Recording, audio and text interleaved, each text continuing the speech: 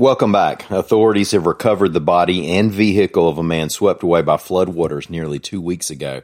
The deadline to register to vote is today, and we'll look at what kind of weather we might get this week. I'm Ike Morgan, and we're down in Alabama.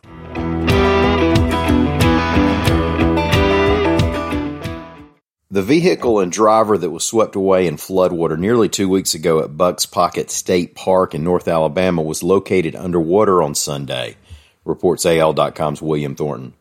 The Alabama Law Enforcement Agency had announced it was using a helicopter in the search, and a diver was able to confirm the missing driver was down with the vehicle.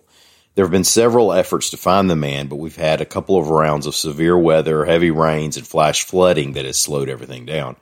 The man was identified as 82-year-old Raymond Edwards of Scottsboro, Alabama.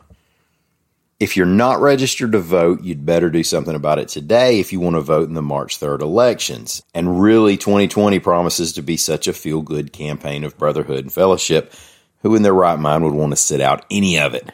AL.com's Mike Kaysen reports that at midnight tonight, and this is Monday, midnight Monday is the deadline for people to register online.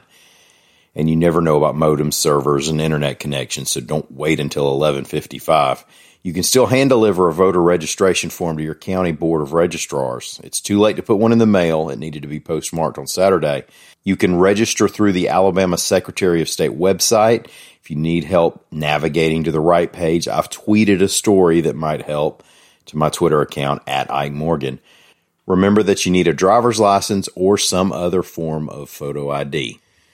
Well, it's Monday again, and we have weather reporter Lee Morgan with us to talk a little bit about what the weather might do this week. We've been all over the place in February so far. Lee, what do you think? What is it looking like?